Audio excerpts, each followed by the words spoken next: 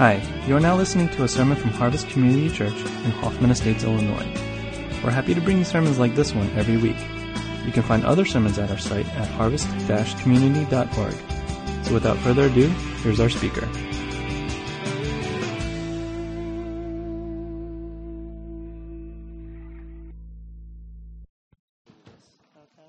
Thank you. It's really a pleasure to be here. I just want to say thanks for a number of reasons. One of the reasons is that you guys have all made me feel very comfortable this morning. Pastor Frank asked when he walked in, he says, "Are you nervous?" And I said, "No." I said, "Unbelievably not. Usually I would get nervous speaking to this many people, but everybody I've met this morning has smiled at me, welcomed me. I've seen old friends from the Good Friday services, and I just feel very comfortable. Thank you for that. Thank you for just being a warm, inviting church.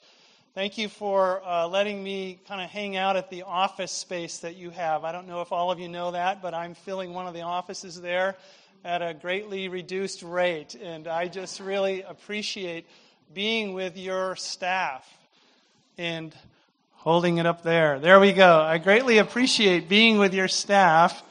And it's nice to just go into one of their offices and just talk about something like, what translation of the Bible do you use and why? Or something like that. Those are kind of things, as a solo pastor, I didn't ever have the opportunity to do. So just thank you for your graciousness to me and to our church. Pastor Jared is actually speaking at our church this morning. And so he's hopefully enjoying that experience as well. I feel like I need to pray. I don't always pray before I bring a message, but we had a men's retreat in the last 3 days. And so if you can picture 18 men in an 18 by 18 foot space, because we have a house, my in-laws had a house that now somehow became ours. And we went up to Wisconsin with 18 men, and it was raining all weekend, and we had to stay inside. And so picture 18 guys, and if you know, men are not the neatest guys, and hygiene isn't one of the top priorities. So it got a little crazy, and one of the 18 had what was affectionately called a psychotic break, and that was me. And so I feel like I just want to pray before we look into God's Word, so let's do that. Lord, thank you so much for your Word. I thank you for Harvest Community Church and the fact that its pastors and its people love your word. God, thank you for these believers who are serious about walking with you and serious about growing as disciples of Christ. Thank you for the opportunity for me to come and just share a little bit about your word. And I just pray that you would be the teacher this morning, that you would preach to us through your Spirit, and that we might mutually be encouraged and walk more closely with you, and to see others come to know you. We pray this in your name. Amen. Well, one of the motivations for me as a pastor for the last 18 years, I'm kind of a midlife crisis for me, was to go to seminary and be a pastor. So I've only been a pastor for about 18 or 19 years now, all of them here in this area. And one of the motivations for me that I keep looking back on and thinking about is, how do you share the gospel with a generation like we have now? It seems like more and more people are drifting farther and farther from the gospel. The campus ministry that I was involved in as a college student back in the 1800s it's just different now. You can't go door to door and just say, "Do you want to know about Jesus?" That's what we did on campus. It's just harder to talk about Jesus. Well, how do you connect with a culture that thinks those who follow Christ are judgers and haters, and they don't want to talk to you, and they know it all, and they can just look up Jesus on Google? They don't need the information that we might have. How do you share the gospel in a culture like this? And so as I think about this over the years, I think maybe it's power. Maybe there's some miracle that if God could just come and do some sort of powerful miracle in my presence here, and people could say, "Oh my goodness, God really does exist. I want to follow Jesus." If somehow Jesus himself might be able to come and just people could see him and talk with him, maybe then they would listen to what he had to say. Maybe then they would want to follow him. And as I think about that, I think about the scripture we're going to look at this morning, and I think, well, maybe there's a different way. Maybe God has already shown us the way to connect with this culture. Maybe it's not as confusing as I might think it is. So if you have a Bible, we're going to look at Matthew chapter 9, and I'm going to read verses 35 to 38. Matthew chapter 9, verses 35 to 38. This is a familiar passage probably to you guys. And here's what it says. And Jesus went throughout all the cities and villages, teaching in their synagogues and proclaiming the gospel of the kingdom, and healing every disease and every affliction. When he saw the crowds, he had compassion for them because they were harassed and helpless, like sheep without a shepherd. Then he said to his disciples, "The harvest is plentiful, but the laborers are few.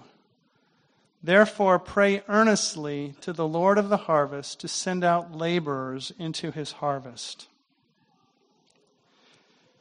To be honest with you, when I first read this, it made no sense to me as a church planter. It just made no sense to me.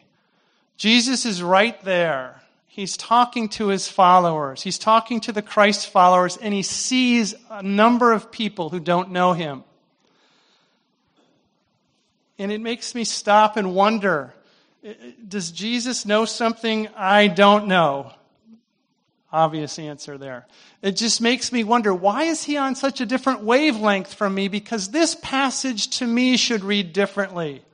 He must know something we don't know. Again, it ranks up there with those passages that you read in Scripture that seem to you kind of, they're mind-boggling. He's coming to talk about who his Father is and who God is, and he's coming to start the church. But there's Scripture tells us that he often withdrew to lonely places. Why would he do that? Why wouldn't he go where all the people are? The Scripture tells us that he would heal people and then say, "Don't tell anybody what I just did." And I would read those passages and go, why would he say that? The triumphal entry into Jerusalem, right? It seems like the perfect opportunity. They're all shouting, Hosanna to the Son of David, Hosanna. You would think Jesus would say, now guys, go out and get this white horse. The generals in our day, they're going to come in triumphant, get a horse, a white horse. I'm going to get up on that thing and we're going to start a church. We're going to get going here. And instead, Jesus says, no, go find a donkey.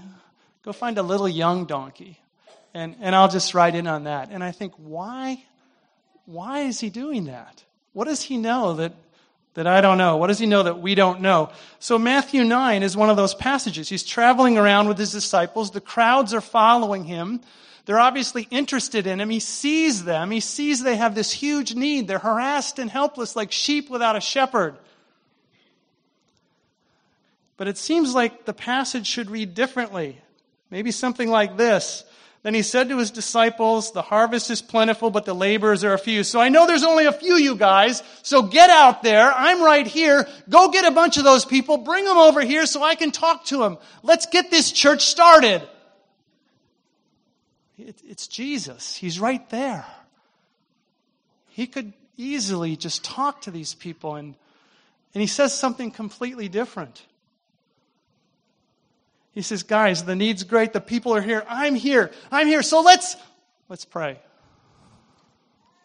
Wait a minute. Why would he say that? Why would he call them to prayer when this seemed to be a perfect opportunity to get the church going? Well, the answer is in the text because Jesus mentions someone else in the picture, the Lord of the harvest. The Lord of the harvest. There's a Lord of the harvest. There's a Lord of the harvest. The word Lord, we use that so often in church. It's what I call one of the church words. It's used so often we kind of forget what it means. We just know, oh yeah, he's the Lord. He's the Lord. He's in charge, I guess is what that means. I like to look up, when I'm studying for a sermon, I like to look up words in either Webster's dictionary or one of the Greek dictionaries. I like to say, what does this word actually mean? I use this too often. One of the dictionaries I looked it up said, this is the definition of the word Lord. He to whom a person or thing belongs, about which he has the power of deciding. It's used universally of the possessor and disposer of a thing, the owner. He owns the harvest. It's up to him. He possesses the harvest. He is the Lord of the harvest. It's his. Jesus seems to ignore the fact that we call this stuff church growth or evangelism. You know, it doesn't see, to me, I grew up in a culture where if you wanted people to know about Jesus, you had to go knock on a door. Or you had to say, have you ever heard of the 4 spiritual laws? Or do you know what the bridge illustration is? And it all seemed, I was taught in my early days as a Christian, it was up to me. Jesus doesn't seem to indicate that at all. He says, there's the Lord of the harvest. There's the Lord of the harvest. Typically, if the church isn't growing these days, who gets the blame? The pastor. I know a friend of mine who's pastoring a church in Wheeling. It's not Pastor Steve, so it's okay. But his church isn't growing, and he called me up a couple weeks ago, and he said, yeah, the elders are really upset with me because the church isn't growing. Nothing I'm trying is working. And I had to remind him, there's a Lord of the harvest. And it's not you. It's not you. The Lord of the harvest. In Matthew 9, Jesus reveals that not only is there a need for laborers to go into this harvest field, but those laborers are actually sent by the Lord of the harvest. He controls those going out to share the good news. Again, this is one of those things in Scripture that I was never taught early on, that God really is in charge of so much more than I think He is. One of my favorite verses is John 6:44. It says, no one can come to me unless the Father who sent me draws him. You might know that verse, John 6:44. No one can come to me, Jesus said, unless the Father who sent me draws him. Link that verse with John 21:11 for a minute. John 21:11 is the story of Peter and the disciples at the end of John, and they're out fishing, and they're hauling in this big catch of fish. 153 fish are caught, and the text says that they're hauling the net ashore. And so you get the idea that they're hauling this net, and it's a little bit hard to do. The same word that John uses for hauled the net ashore is the same word that Jesus used there. No one can come to me unless the Father who sent me draws him. No one can come to me unless the Father who sent me hauls him. God is the one exercising the energy here. He's the one where the power is all right there. It's not in you and I. It's not in you and I.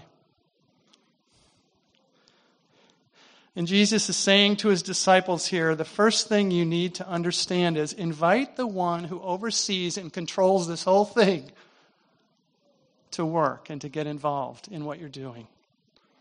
Invite him. Pray earnestly for the Lord of the harvest to send out laborers. Pray earnestly. Guys, it all starts with my Father, he said. He's the one who controls it all. He's the one who's going to send you out. He's the one who's going to bring people to himself. You might think it's you, but start there. He's really the one who's doing it. I don't know if you're familiar with the movie Sandlot. It's one of my favorite movies. It's one of my favorite movies because it's about a kid who grew up in the 60s, and I grew up in the 60s. The 60s, for most of you don't know, that was about, it was like 50 years ago or more, right? It was a long time ago. I've already had somebody joke with me about how old I was this morning, and I do have to confess the dancing this morning, the worshiping thing, that kind of tired me out. So if I fall asleep here, but it's about a kid who grew up in the 60s, and it's about a bunch of kids who played baseball in this sandlot. And every so often they would hit the ball over the fence. And there was a huge dog they called the Beast over on the other side of the fence. And the way the movie has, it's very graphic. He's like, 500 feet tall and very vicious. And they're scared of this. And they knock the ball over the fence, and they've got to figure out, how are we going to get this ball? And half the movie is them devising ways. Let's hook a kid up to some ropes and tether him over the side of the fence. Let's get a vacuum cleaner and hook a bunch of pipes to it and we can move it over there. Let's get an erector set and make a bulldozer that'll kind of push the ball over close. And nothing works. And somebody gets the idea, let's go knock on the owner's house and see if we can get the ball. And they work up enough courage and they go knock on the door.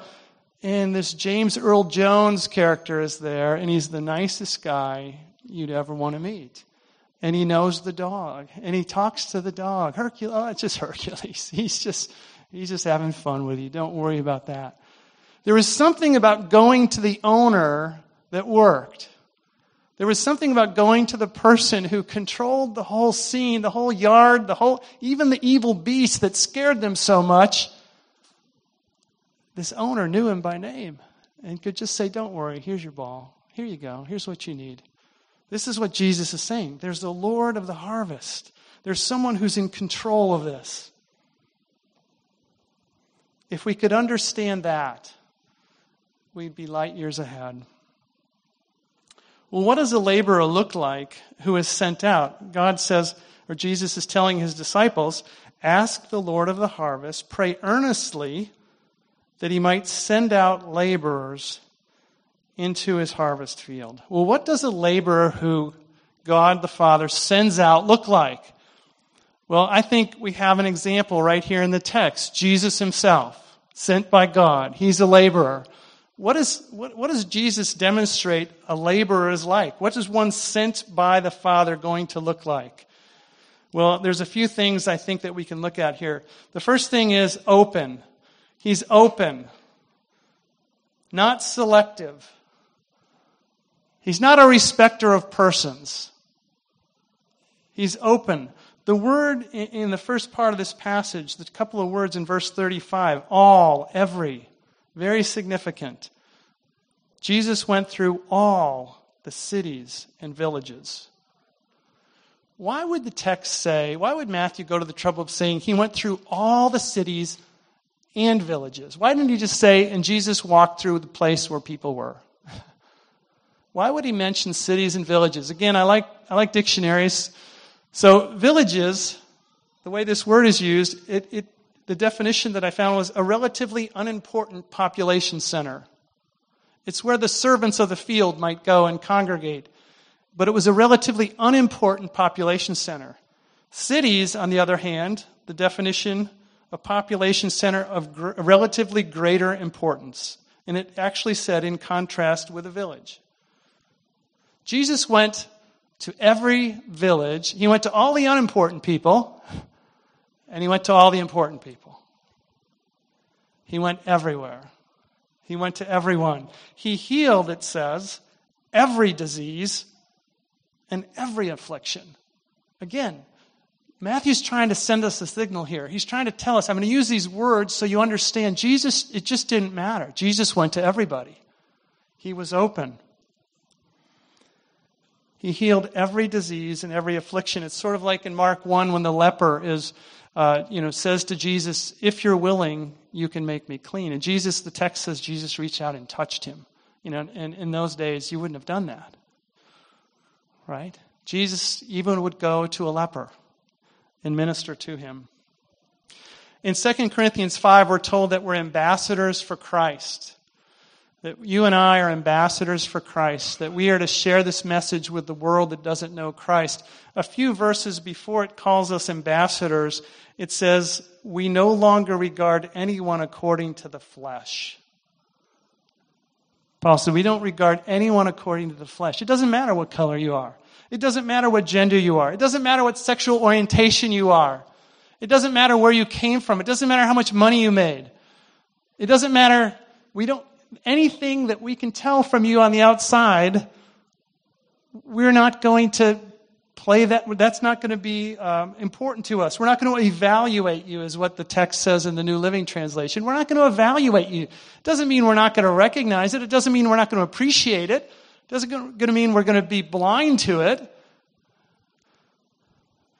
But we're not going to evaluate you according to the flesh. Everyone is created in God's image. Our culture today is moving in exactly the opposite direction. Our culture today says you need to identify. We need to know who you are. We are going to identify you exactly by your flesh. And we're going to divide you up. And people are told, kids are growing up today going, I need to identify somewhere. I've got to be seen. It seemed that Jesus throughout the scriptures just was not a respecter of persons. It didn't matter what you looked like. It didn't matter what your lifestyle was. He was going to talk with you, and he was going to meet with you, and he was going to go with you. He was open.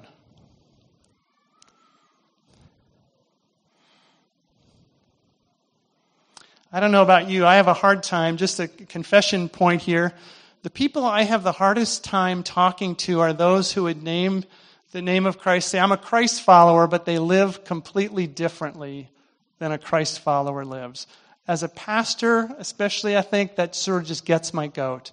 I have a friend who is gay, and she has told me more than often than not, I follow Christ, and I follow him just like you do, and I love this person. She's wonderful. She's really a great friend. But I'll just be honest with you, It just rubs me the wrong way a little bit. I don't know why. Because she's living in a way different than the scriptures might say to live. And I see a mixed message there, and it's confusing.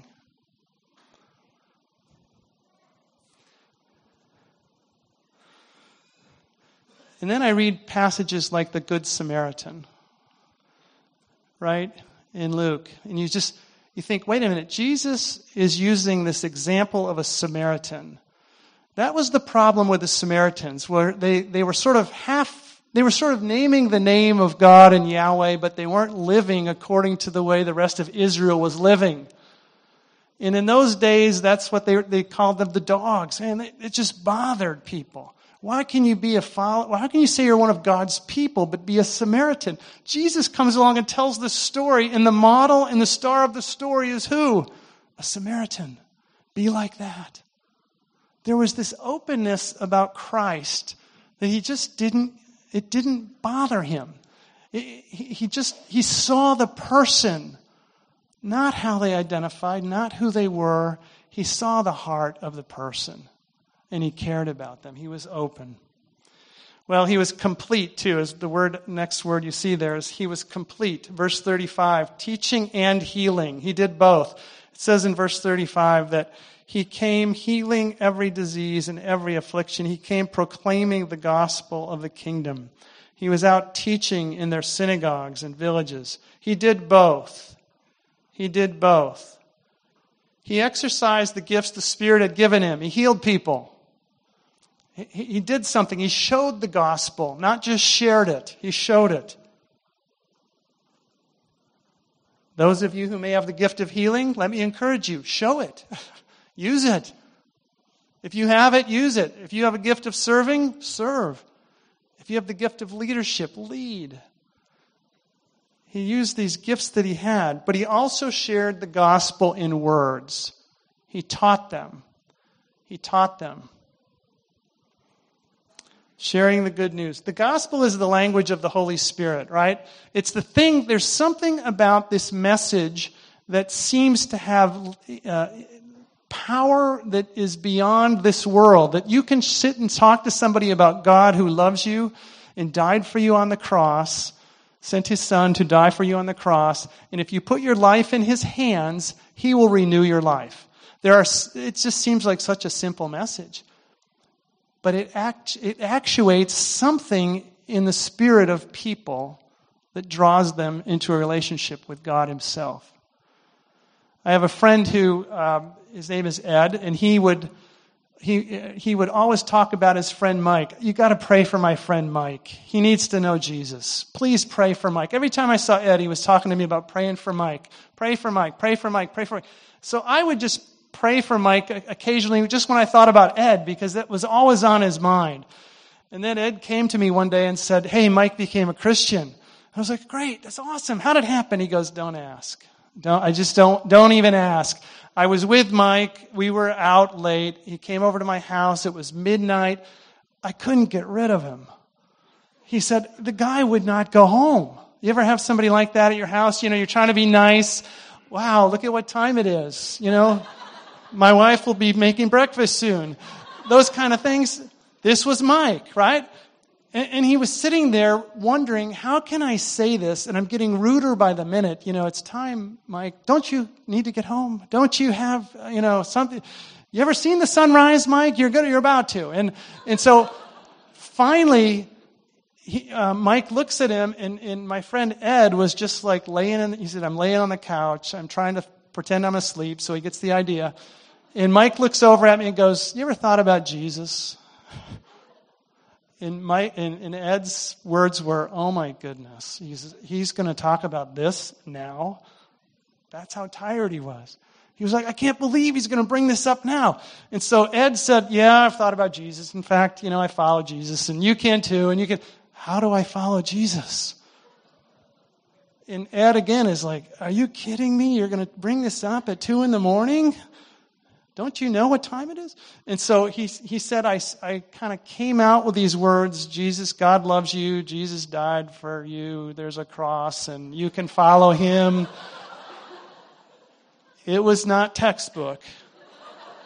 And Mike said, I'd like to put my trust in him. Can I just pray that now?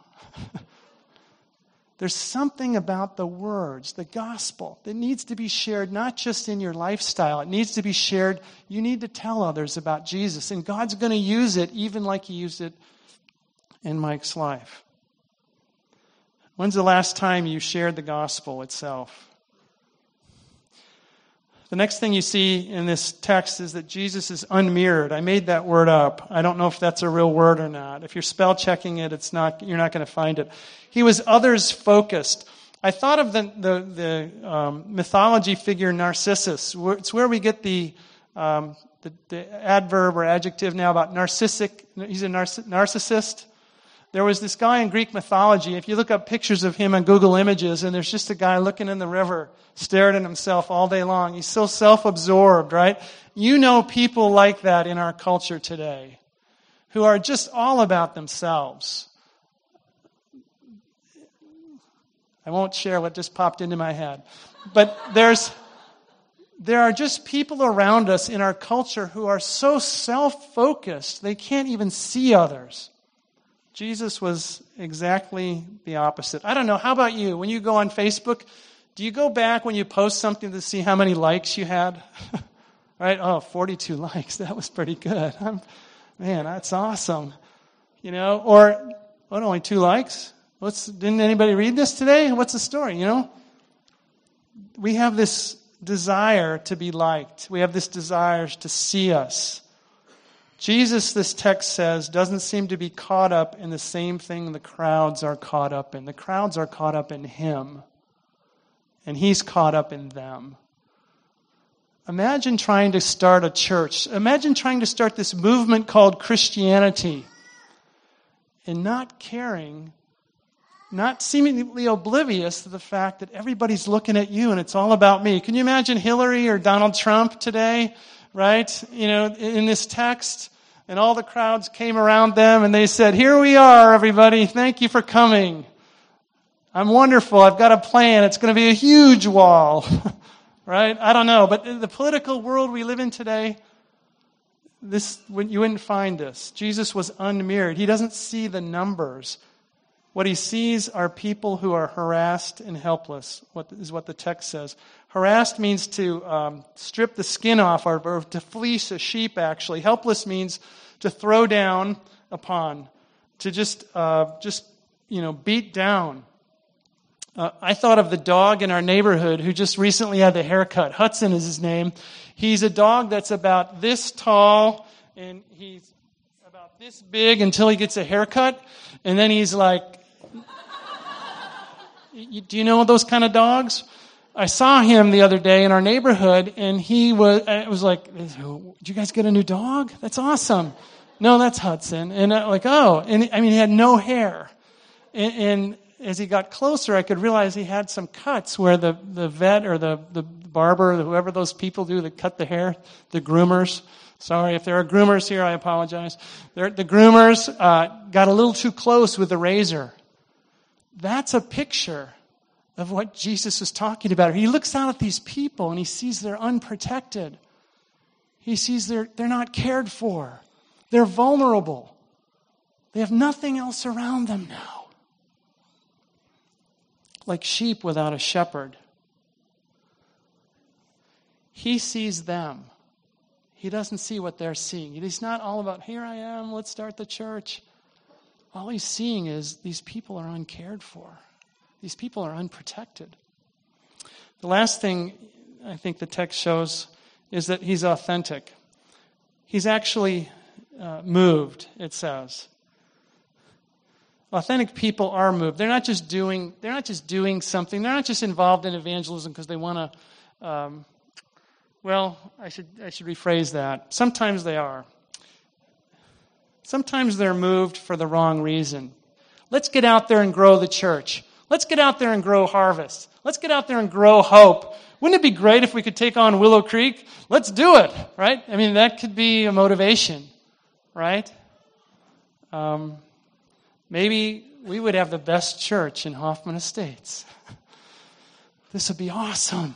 This would be cool. Maybe I should prove something to Jesus. I love you, Jesus, so much. I'm going to get out there and share the gospel with everybody I know so that you'll like me. Well, he already loves you. He can't like you anymore.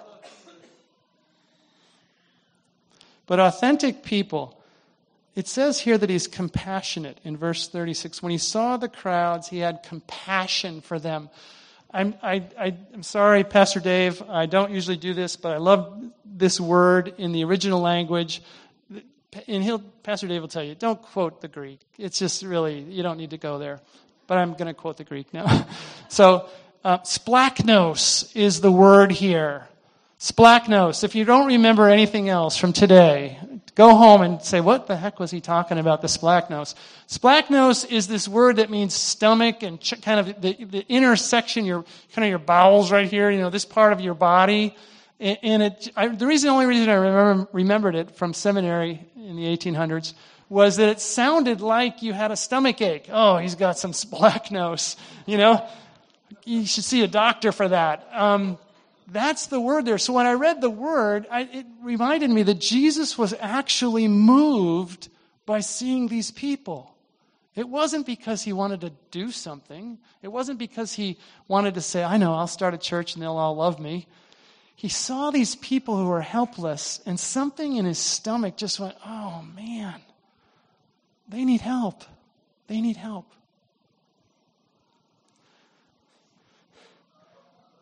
How do you develop that kind of authenticity? How do you develop that when you see people around you who need Christ and they're getting divorced and their marriages are, on the rocks, their kids are going all over the place, they're into whatever? How do you develop that authentic how do you get it so that your guts actually turn? Well, I think there's only one in my life, there's only been one way, and that's God himself has to work in my life. The Lord of the harvest has to change my heart. He's in charge of this whole thing. If you want to be a laborer who's open, who sees people as God sees them, I don't care what lifestyle you have. I'm looking beyond that. I'm looking at you. Tell me your story. If you want to see a person, if you want to be a person who is unmirrored, who's not all about himself and getting what I want. If you want to see a person who's complete, who's going to share the gospel and show the gospel. If you want to see a person, a laborer who's authentic and really hurts for the lost, the Lord of the harvest is the only place you can turn. God, make me like that. Make me like that laborer. Make me like Christ. It all starts and it all really ends with him. He is the Lord. And it talks about his harvest. Ask that God would send out laborers into his harvest field. And he's given you and I the privilege of knowing him and being able to go to him at any time, in any place, because of his Son, Jesus Christ, and just ask him, would you involve me in this process? It's all about you. as we close here, I asked Pastor Dave if I could do something I might do in our church. Our church is a lot smaller, so it works sometimes in our church, sometimes. And that's just to ask maybe one or two people to volunteer to stand where you are and just to pray a one-sentence prayer. Lord, would you help us become laborers in your harvest field? And maybe you've been moved in a certain way and you want to ask God for something else. I'm just looking for a short prayer. God, we're all involved in this labor field called Northwest Communities, Northwest Suburbs of Chicago, Hoffman Estates, Schaumburg. God, would you help us here? Would you help us? Maybe you live in Naperville, maybe you live in Evanston. I'm not sure where you live. Would you help me wherever I live to become a laborer like you, that would see people the way you see them, that would actually be authentic, and not just do this because it's some church program or some guy got up and motivated me at a conference. Would you actually change my heart so that I can see people and talk to them and love them the way you do?